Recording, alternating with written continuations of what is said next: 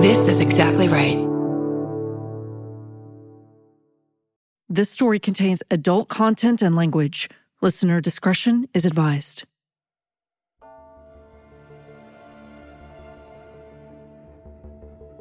When I would read Charlotte's journal entries, her letters, her emails, she suffered so much saying, is this the time for tough love?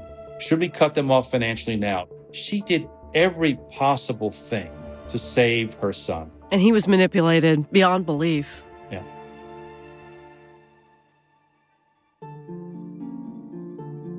I'm Kate Winkler-Dawson, a nonfiction author and journalism professor in Austin, Texas. I'm also the host of the historical true crime podcast, Tenfold More Wicked, as well as the co-host of the new show, Buried Bones, both on Exactly Right. I've traveled around the world interviewing people for the show. I've interviewed some people in person and some from my home studio over Zoom. And they are all excellent writers. They've had so many great true crime stories, and now we want to tell you those stories with details that have never been published. Tenfold More Wicked presents Wicked Words is about the choices that writers make, good and bad. It's a deep dive into the stories behind the stories. Author Mark Pinsky wrote a book called Drifting into Darkness. It's a harrowing story about the murder of a couple in 2004 in Montgomery, Alabama. Their estranged son was the killer, so this isn't a whodunit, but why? What is life like for the Springford family in Montgomery in 2004? Who does what for a living, and what are the family dynamics? This is a family that is really plagued by tragedy for multiple generations. Charlotte Springford is a daughter of a PepsiCo bottler in a town called Luverne, Montgomery, outside of Montgomery. And he was very successful. The family had multiple businesses in Luverne. And Charlotte grew up in privilege. She traveled. She went to the University of Alabama. She got a bachelor's degree, a master's degree. Then she went to teach in Pensacola, where she met a young flyer named Brent Springford Sr. And they met and they married. And they were looking forward to a really prosperous life. Charlotte had several miscarriages, and she finally was able to have a child, a daughter, also named Charlotte. And about the age of 2, the parents decided it was time for them. They were able to take a small vacation. So they left their daughter with her father and stepmother and her sister back in Montgomery. And there was a tragic fire. And in the fire, the toddler daughter was killed. Oh. Her father was killed. Her stepmother died. And her stepsister barely survived, climbing out of the house and lost a leg in the process. Oh, wow. What that meant was the Springfords had to change their whole plan for the trajectory of their life. And rather than do something exciting, Brent Sr. had to come back and run the bottling company in Luverne. After several more miscarriages, Charlotte had a son, Brent Jr., and later a daughter, Robin. And they were also raised in privilege. But Brent Sr. and Charlotte were extremely philanthropic. They were good parents. They were caring parents. They had wealth, but they were also philanthropic, and they gave to a number of causes in Montgomery. The 4 of them traveled. The parents and the children traveled around, but they were also, when they traveled, they were not typical tourists. They employed local guides. And if they came upon people who were trying to better themselves in one way or another that they could help, they would do things like buy a refrigerator for a merchant in India or something like that. So these were good, solid people doing the best they could. They were very engaged parents. They were involved parents. Both children went to the best private school in Montgomery, the Montgomery Academy, and both parents were involved in the raising of their children. Now, when all of this is beginning to happen, how old is everyone? How old are Charlotte and Brent before they die? They were in their 50s. And how about the kids? How about Brent Jr. and Robin? At the time of the crime, Brent Jr. was 24, and I believe Robin was 22. Tell me about their relationship. Did they have a nice sibling relationship? They're only 2 years apart. They had a very good relationship. They were in the same school. They had some of the same friends. As they got in up through high school, their social groups sort of intersected because they were close enough in age and their friendships. And so there were often parties at the Springford home, which was a kind of, we could say, a mansion, I would think. Okay. In the Garden District of Montgomery. And the parents liked to have the kids close when they socialized. They thought it would be safest to have the parties at their house. Okay. To the point where when they were in their upper teens, the family kind of looked the other way when alcohol was consumed at these parties. Later, they looked the other way when weed was consumed at the parties. And Brent Sr. often joked that when he was in college, he used weed and he was in a rock and roll band. They were very, I won't say permissive, but they were understanding. One time, Brent Sr. walked into Brent Jr.'s bedroom and he was having sex with one of his classmates, and Brent Sr. just sort of tiptoed out and didn't make a big deal about it. Do you think there is any inkling that there's anything amiss with either of these two kids of theirs? Not at all. The kids did not give them any reason to have concerns. But I should say that Charlotte had a secret fear, and the secret fear involved her family history. For 3 generations, the family had been plagued with bipolar disorder, and there had been hospitalizations, there had been suicides, there was alcoholism. But Charlotte made a decision when the kids were growing up not to share the family history with them.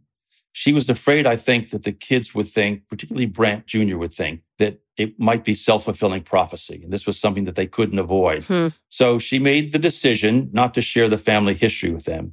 So as the kids were growing up, there was no reason to be concerned. They were socially successful. The parents imparted to the children a kind of altruistic impulse, and both the children carried that on. They volunteered for things. If there were other students in their school who were new or who weren't embraced by social groups, they would often single them out to include them and invite them to the party. So there was no real inkling of any difficulty with either of the children all through high school. So Brent Jr. is 24 and Robin's 22 when we're approaching this event that's happening. Are they close to their parents as adults? Through high school, they were very close with their parents. Brent Jr. was beginning to think maybe he wanted to broaden his vistas, that perhaps Montgomery and Alabama were too provincial for him. So he applied to a number of Ivy League colleges. He was not a super student, so he was well qualified, but he didn't get into the Ivy League schools. He did get into Vanderbilt University in Nashville, Tennessee, a perfectly respectable place. And so he went to Vanderbilt. And in his final years of high school, Brent Jr. had developed an interest in Eastern religions, particularly Buddhism and Hinduism. When he went to Vanderbilt, he began taking courses in world religions and approaching the subject very seriously. And his teachers liked him. He participated. He joined a fraternity. He did various projects. During the break time, during the year when Vanderbilt would sponsor summer programs in Latin America, he would go and he would help build bridges and do various things. So again, no sign of any problems through his first 2 years at Vanderbilt.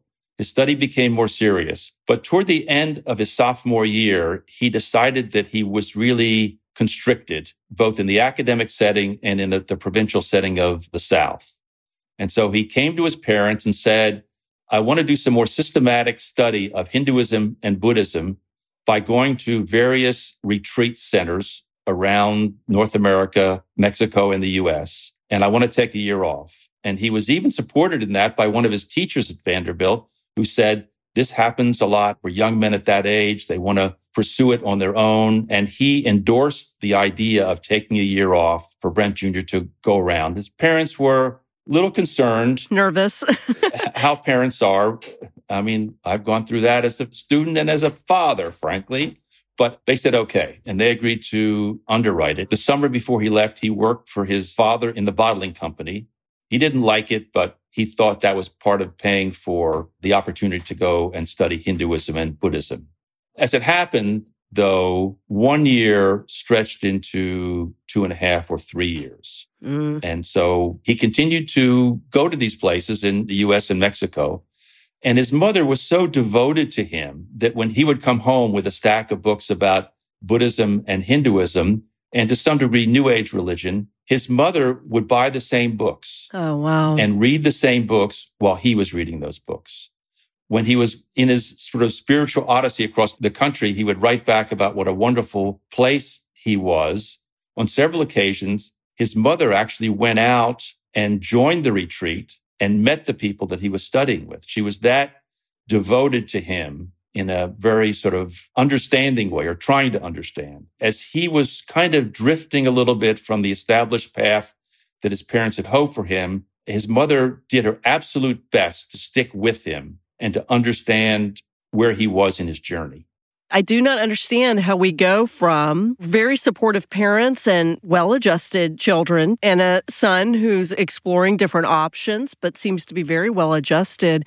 How do we then end up at Thanksgiving weekend 2004 where so much tragedy happens? The problem was Brent Jr. wanted enlightenment. He wanted it so deeply. He read so many books about people who encountered some spiritual guide or some revelation in their life, and it didn't happen to him, and it plagued him. He kept writing to his mother and writing to his girlfriend and writing to his friends that he wanted to become himself a Buddha. Mm-hmm. He wanted to become a Buddha himself. He wanted spiritual enlightenment, and it wasn't happening for him. And his quest became more and more frantic. And we think in retrospect that was the beginning, the incipient symptoms of bipolar disorder. Okay. Bipolar disorder intersected with his spiritual search, and he became more and more frantic to find that enlightenment that everyone else that he seemed to have read about had happened. So his parents obviously wanted him to go back to Vanderbilt, which he rejected. He then had met someone from Oberlin College out in Ohio who said they have a good program there. So he offered his parents Oberlin. His parents, Oberlin was not Vanderbilt, but they said, okay, let's try it. And he applied late. His father pulled some strings. He got in. His mother went out there to help him find an apartment. And a week after she left, he told them he changed his mind that Oberlin really wasn't for him. So he said he had another idea. His idea was to go out to Boulder, Colorado, and enroll in Naropa University, which is a Buddhist university, reputable Buddhist university. His parents were skeptical and concerned, but in the end, they agreed. And so he went out to Boulder and he enrolled in Naropa, and he did very well there at first. He was surrounded by people like him, and he thought he was edging closer to that enlightenment that he so desperately sought. Now, with his fervent desire for enlightenment, and he keeps running into a brick wall and becomes more and more frustrated. Obviously, he's in communication often with his parents and his sister. Did Charlotte, his mother, not pick up on these red flags, knowing what her family history is? She was torn. She knew what the family history was, but she was hoping against hope that she could save him from that. And at the same time, he was on this spiritual search. And I don't think his mother was able to separate those three strands. She wasn't sure what was happening to him. Was it normal separation? Was it incipient bipolar? Or was it his spiritual search? And so she was hesitant to take any or attempt any dramatic action. So she always stayed close. She always kept the lines of communication open. She always gave him the benefit of the doubt, even when her husband, his father, was more skeptical, but she kind of held him off and kept staying as close as she possibly could. The letters she was writing to him at this time are really, for any parent, heartbreaking. I mean, she was really doing everything she could to keep him close to her and to support him and not let him drift off. I can't imagine that Brent Sr., his father, was willing to just sort of forever fund whatever whims that his son went on. Was there an end game? Did the parents say enough is enough at some point with Brent Jr.? Yes, but they stuck with him for another couple of years. A critical point happened out in Boulder. Brent had met a young woman, graduate student at Naropa. She had a note up on the bulletin board, and they became roommates. There was no romantic relationship between them, but she was very experienced in the Naropa life, and Brent looked up to her. And as it happened, her parents also lived in Boulder. They were also involved in New Age activities and Eastern religions, and they had a sort of informal salon at their house in Boulder. And so this roommate invited Brent to come over to their house, and he became friendly with the family. The father, unfortunately, was ill and was dying. And Brent, because he was such a naturally altruistic person, just sort of volunteered to be a respite caretaker for this man who he really didn't know, but he saw he was in distress. And Brent would often come over in the evenings and spend the night with this man, sleeping on the floor next to him so that his wife could get some break in coverage. So on one occasion, Brent was over there in the salon, and his path crossed with a woman named Caroline Scout. Caroline Scout claimed to be a Native American shaman, and she lived in Wyoming but came down to Boulder about once a month. She gave sort of spiritual breathing classes for $100 an hour to groups. And Brent was quite taken with her. The first time Brent met her at the salon, he got down on his knees and he put his forehead on the floor and said, "I've met my spiritual guide." Wow. And thereafter, he took the breathing courses. He wrote a paper about Caroline Scout for his Naropa class about her spiritual journey as a Native American shaman. He just came under her sway. She didn't approach him. He approached her. She didn't seek him out. At first, she was a bit embarrassed by this sort of fealty that he was pledging to her. Young man, just falling all over her, I'm sure. Right. He didn't realize it for whatever reason, but she was, I think, twice his age, but it didn't occur to him. But he became more and more not enamored in a romantic way, but in a spiritual way to her. And she got used to that, and she liked having him as a customer in her breathing classes. And she suggested, or he suggested, we're really not sure about this, that after the spring semester ended at Naropa, that he would go up to Wyoming to where she had a small ranch and learn about Native American customs and help be a caretaker on her ranch. Brent approached his parents and asked what they thought about that. And they seemed to think it was an okay idea as long as he would promise to go back to school when the summer was over. And so they agreed. He went up there. He began doing chores. And as they always have done, Brent's parents decided to get close to what he was doing. So they flew out to Boulder and met Caroline Scout there, and later made a second trip to Wyoming to spend some time with Brent during the summer to see how he was doing. Now, a number of things happened. One of the things that happened was Caroline Scout told Brent's parents a great goal of hers was to build a counseling center for abused Native American women and children, and to build it in the style of a big lodge. She already had the plans for the lodge. She had a pad that was put down, a concrete pad, and she basically asked them for $50,000 Wow. to help finish the counseling center. They said they would consider it, and they went on from there. Then they went to a Native American festival with Brent Jr. and Caroline and the two parents. And Brent Jr. had a meltdown at this, what they're called powwows, a gathering of Native Americans. And he basically acted so weird that both Caroline Scout and his parents had to apologize to the Native American elders for him acting so weird. There was a circle, and he began chanting, and he began talking about all weird different things and kind of dominating the conversation. So when his parents left, they were kind of concerned, obviously, by this episode. And Brent Jr., to kind of mollify the damage he had done, spent a lot of money on gifts and meals for the Native American elders to smooth over this episode. So their relationship is developing, but it's never a physical relationship or a sexual relationship between Caroline and Brent Jr.? No, but at some point, Caroline drives Brent Jr. across the state line in South Dakota. They go to Deadwood, South Dakota, which is restored old Western town. And they were secretly married. Brent Jr. later said, "I don't know why we did this. It was Caroline's idea." And Caroline said, "Don't tell your parents about this." And so they were secretly married, but in no sense was it a physical relationship between the two. It started weird, and it got weirder.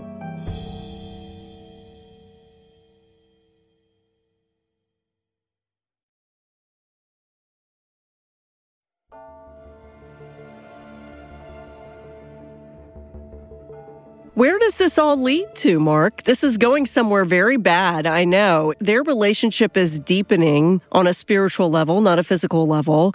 It sounds like his bipolar disorder is becoming more developed, and he is experiencing different stressors. He's trying to get his parents to pay for something that's very important to him. And I imagine that at least Brent Sr. is becoming a little more frustrated as time goes on, that things are not going the right way for his son. Yes, but it was a little divided because on a couple occasions, Brent Jr. went home to Montgomery. It was a family Christmas party that they gave for 100 people every year. And one year he came back and he had shaved his head. He was wearing a monk's robe and he appeared at this fancy dress, black tie Christmas party, which was one of the social events of the season in Montgomery, and made everybody kind of roll their eyes.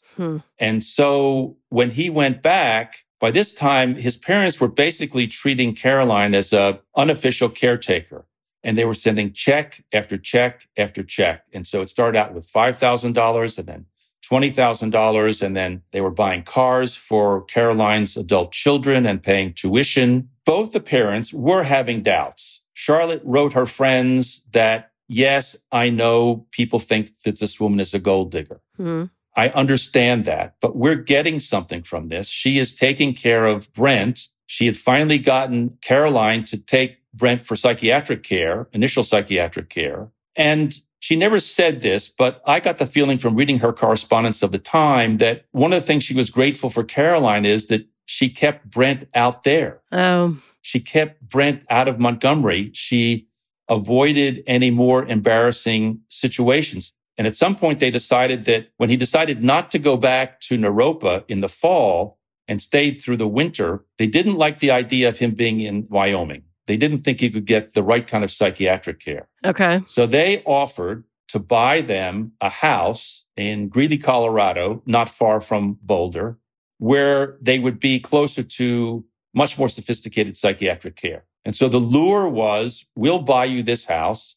And they bought a house for $500,000. And weirdly, again, Caroline moved in. She moved in her 2 adult and 1 adolescent daughter, but she left Brent back in Wyoming working on oil rigs in South Dakota and taking care of her ranch. And poor Brent, he was hearing voices. He was almost falling off of oil derricks. He was hearing celestial noises.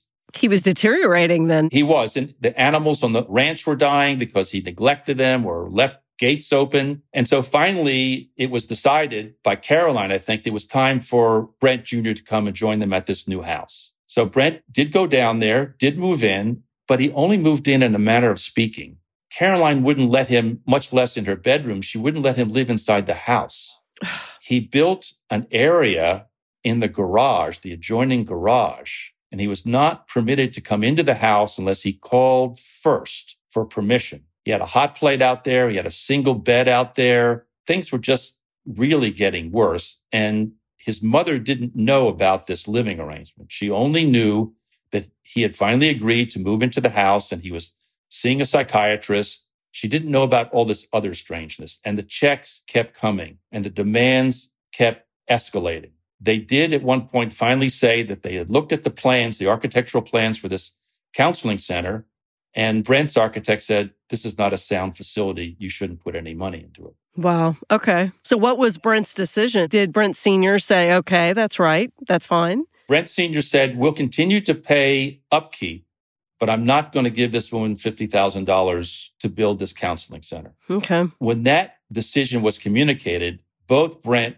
and Caroline blew their stacks. Oh, boy. And you can see in his letters and emails, Brent becoming increasingly unhinged. And if you read the communications, they're coming from Brent Jr., but the tone and the hostility, in retrospect, was clearly Caroline's. It's clear to me that she was telling him what he should say to his parents. And it was becoming increasingly hostile, demanding, entitled. It was like Brent and behind him, Caroline, basically were seeing his parents as an ATM machine and not much more than that. And she's obviously cutting off communication. I mean, is he even speaking to his mom over the phone at this point? No. All the communication is written. Caroline doesn't pass the phone calls through to Brent Jr. So if they want to communicate, they have to either speak with Caroline or receive written communications from Brent Jr. And the isolation is becoming greater and greater. And this is obviously something you touch on in the book, on how this is common with victims of domestic violence. He was a victim of at least manipulation and abuse. Is this isolation, right? Yes, and she was giving him all these physical tasks to do around the new house. And he did everything she said and more. He was digging in the backyard what he called a worry hole. He had a miner's lamp on his head, and late at night, he would dig this great big hole for no reason. Just because he was digging a hole. When people asked him, he said, well, in case one of the horses dies, we can put it in there. And it was like, I mean, they clearly called it a worry hole. He just, as his anxiety increased, he just began doing stranger and stranger things. And all the spiritual stuff that had drawn him to Caroline seems to have just wasted away. And she, if you read some of Brent Jr.'s journal entries, she kept beating him down, telling him he was nothing, he was worthless, he was self-centered, he was egocentric, and he just took it. He never, because he had so much trust in her and faith in her, he thought, well, she's right. I am a piece of crap, essentially.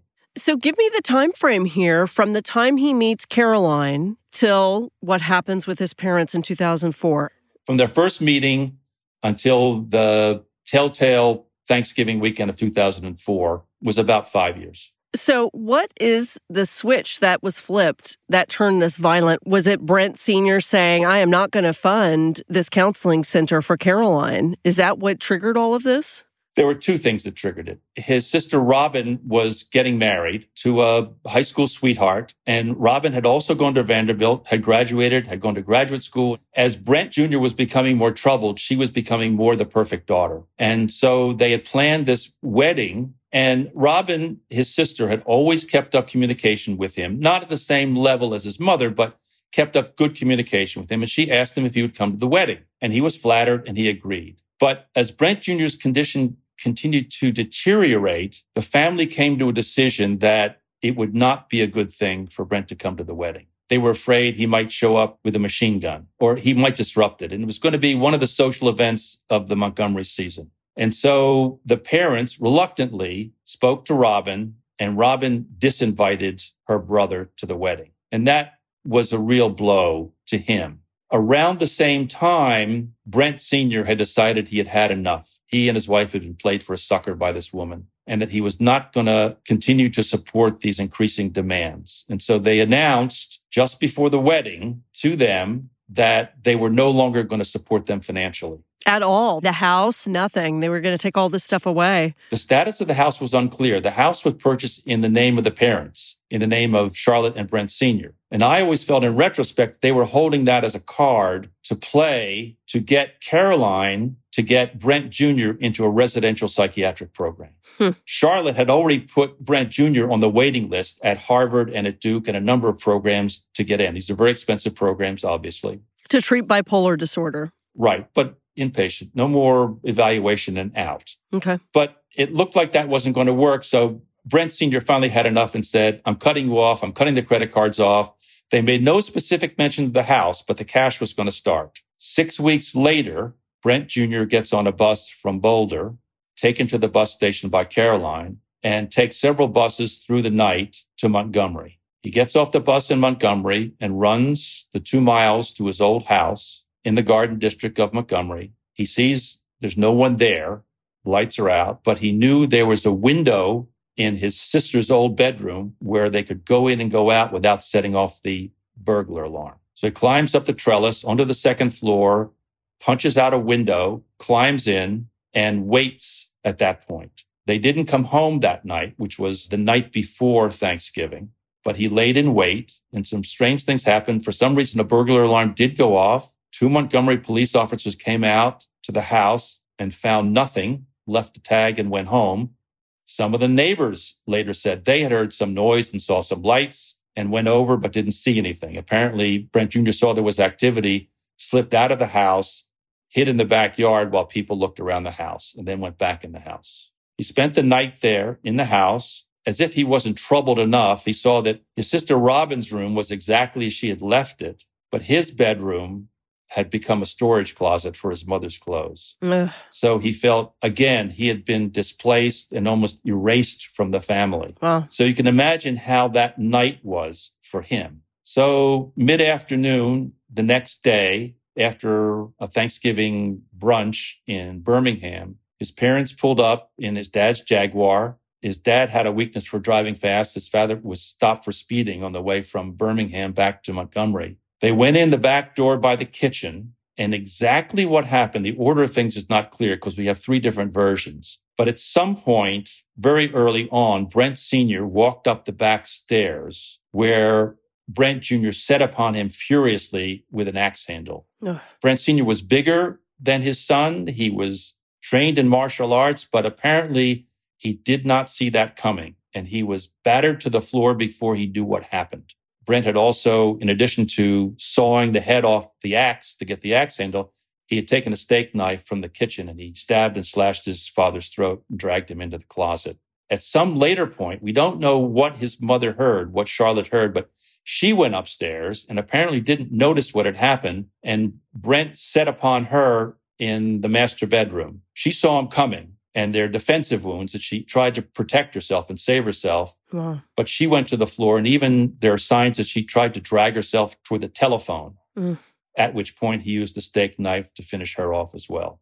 Shortly thereafter, he went downstairs. He rifled the house. He may have taken some cash, but may not have cash, because later when police inspected, there was $20,000 in cash in various places left around the house. This was the kind of family they were. Wow. So Brent got in his dad's Jaguar and headed north and west. Does he stage the scene at all? I mean, is he trying to make this look like a botched home invasion or anything? He scattered some things around the floor, but it was really a half-hearted effort. Okay. It wasn't a serious effort. He emptied some bags of groceries on the floor, but I don't think he gave a lot of thought to that. And he had, as a criminal, as a murderer, he had the good fortune of not leaving any physical evidence. For all the blood, for all the struggle, all that was left in the house when he left that could tie him to the house was a fingerprint. But the fingerprint was not in blood. Yeah. And since he grew up in that house, the fingerprint had no value. His clothes and his shoes, his boots, he left boot prints, and his clothes must have been blood spattered. But on this furious drive north and west through the countryside, he threw his clothes away, he threw the boots away, and he didn't remember where he had thrown them away, somewhere between Montgomery and Tulsa, and they were never recovered. So there was no physical evidence at that point to connect him to the murder. Of course, when the police came to the murder scene, all Brent and Charlotte's friends said, look for Brent, see where Brent was. Who else would it be? Right. Well, what I'm curious about is, what is the motive here? Is it pure anger and revenge, or is it some bigger scheme knowing that maybe he was a beneficiary on life insurance? Why take this risk at all? That's a very troubling question. For Caroline, I mean, this is Caroline. It's her idea. Isn't she thinking more logically than this? There are two answers. One is Brent's answer. Brent Jr.'s answer, he gave 3 detailed confessions, 2 in writing, 1 on tape, and they were all different. Oh, that's what you meant by 3 different versions. I was wondering what you meant by that. He kept saying he wanted a reconciliation with his parents. And he thought that if he went back, he could have a reconciliation with them. But that seems so at odds. And then he said he was shocked by the fact that his parents didn't welcome him home when they first saw him. We're not sure exactly where they first saw him.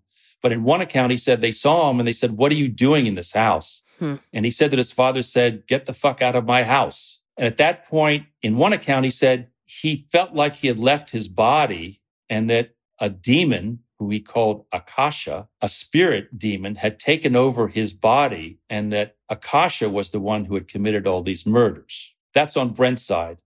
On Caroline's side, we have testimony and evidence that this was all her idea. Yeah. That she had hatched the plot, that she had coached him in what to do. She then drove him to the bus to go and picked him up when he came back, and later provided him with a false alibi for what that time was.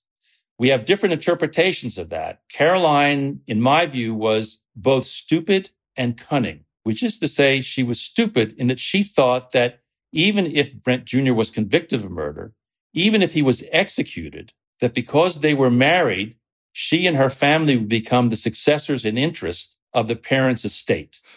Well, in no state in this country can you benefit from a crime. That's English common law. But she was convinced of that. And up until the very end, when she said, if you're executed, we'll come out and see you, her notion was that she was going to get this money somehow. And after Brent was arrested and after he was being prepared for trial, Caroline kept contacting the defense team saying, what about the estate? What's the status of the estate? Tell me about the real Caroline Scout that I'm sure unravels once Brent Jr. is arrested. And she's arrested too, I'm assuming. Nope. What? She's an accomplice. Well, the thing is that there was no evidence that she was an accomplice. Brent Jr. was so under her sway from the time he was arrested until the time he pleaded guilty, he would not roll on her. he could probably have gotten a much better deal than the deal that he got if he was willing to roll on her as being the architect or the intellectual author of this crime, but he refused to do it. Absent Brent's testimony, there was nothing at all to connect Caroline with the crime other than the false alibi she gave him, which she then got a lawyer and rolled back and said, I didn't understand. I was confused. And so the only charge she might have been subject to would be accessory after the fact to murder if she provided a false alibi to Brent Jr., but he wouldn't corroborate that, and her adult children wouldn't corroborate that. And so they had nothing on her. Plus, in the end, the trial was in Montgomery and she was in Colorado. And what she would have done, if they could prove she had done it, she would have done in Colorado, even though the murder trial took place in Montgomery. So there were all sorts of legal difficulties to charge her, and they couldn't, and they didn't. She then leveraged her sway on Brent Jr. with the defense team. When it came time to try to negotiate a plea, he wouldn't do anything unless Caroline told him to do it and approved him to do it. Ugh. In the early stages, he was facing the death penalty. So they didn't have a competency hearing? Okay, this is Alabama. And the issue of competency was the first line of defense for his defense team. Yeah. And that process played out over 2 to 3 years after his arrest. So in a case like this, you do what the lawyers call you shrink shop. You find mental health people who will support your position that he was not competent at the time of the crime or he was not competent to stand trial.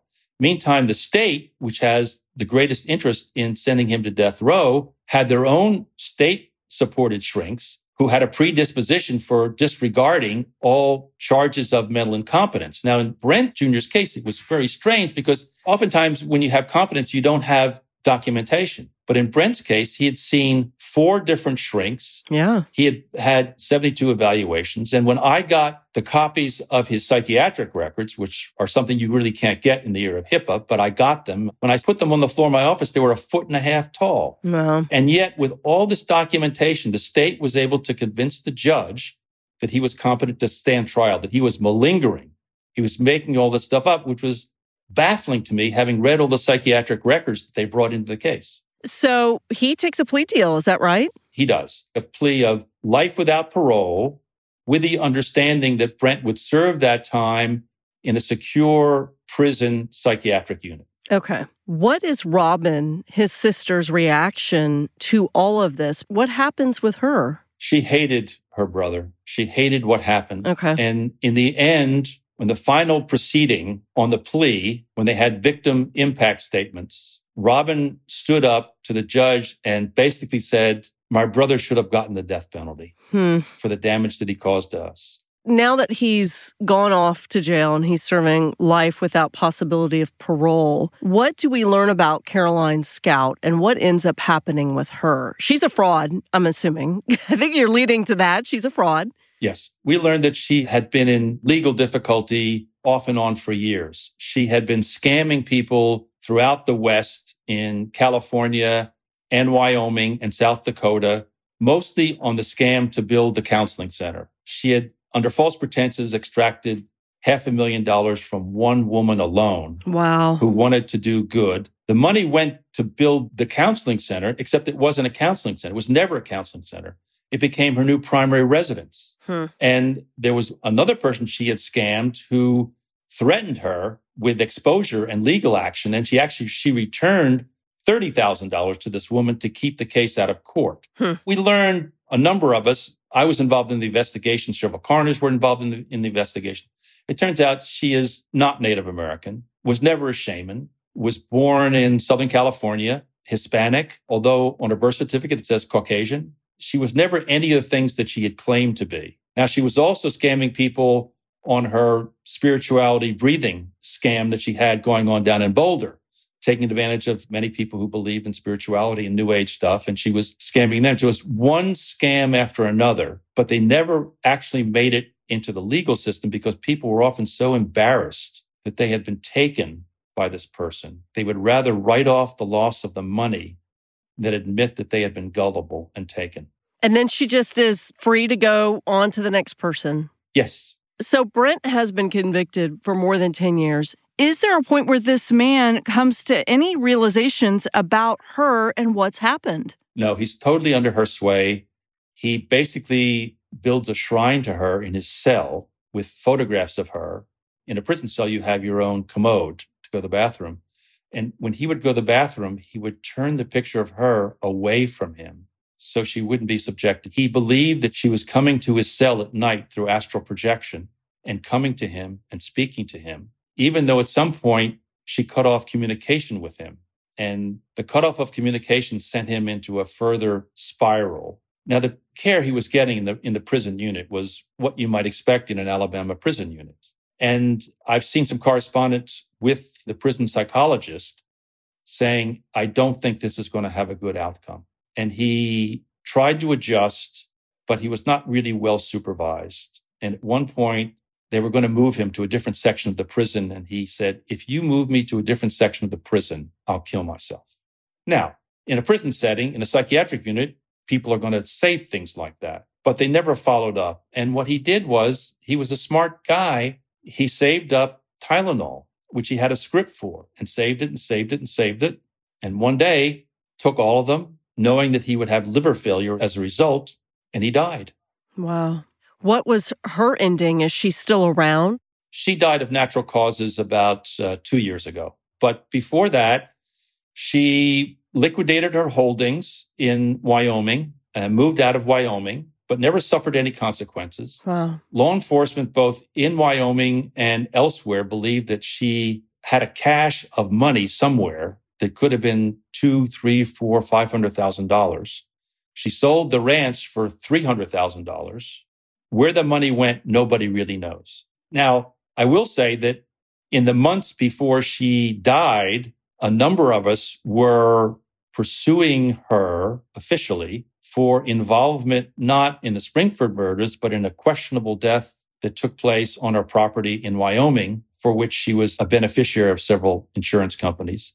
And the victim in that case, an apparent suicide, but under questionable circumstances. The person who killed himself was actually a friend of Brent Jr.'s from Boulder. Oh, wow. Was also psychologically vulnerable and who fell under her sway as well.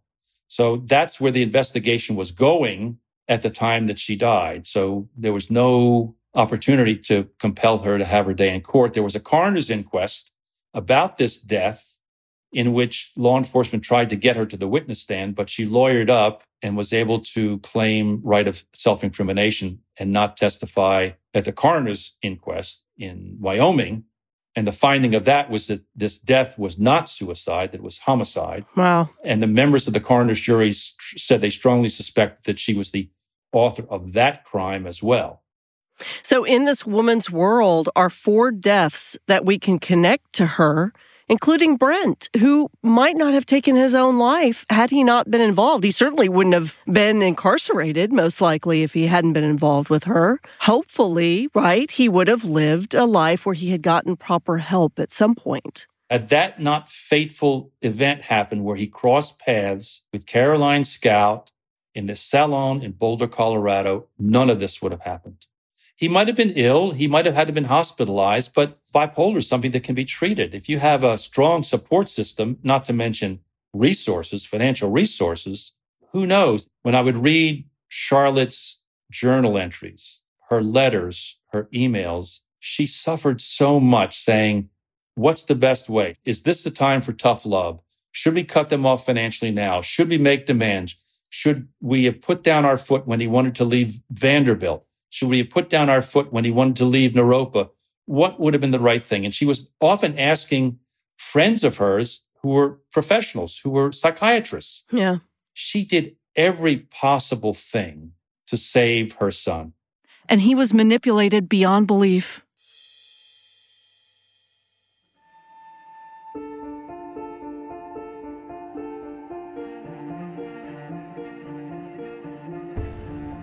My new book, All That Is Wicked, is available now, including the audiobook. All That Is Wicked is based on our first season of Tenfold More Wicked. You might think you know the whole story of killer Edward Ruloff's crimes, but there's so much more. My book, American Sherlock, is also available.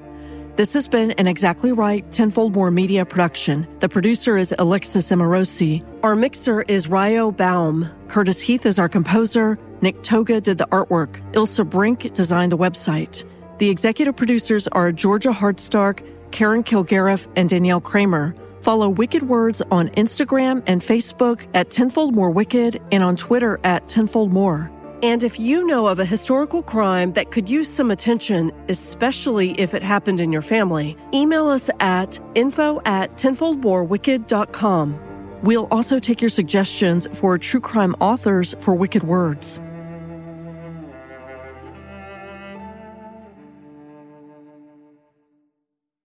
Follow Tenfold More Wicked presents Wicked Words on Apple Podcasts, Spotify, or wherever you like to listen so you don't miss an episode. If you like what you hear, rate and review the show.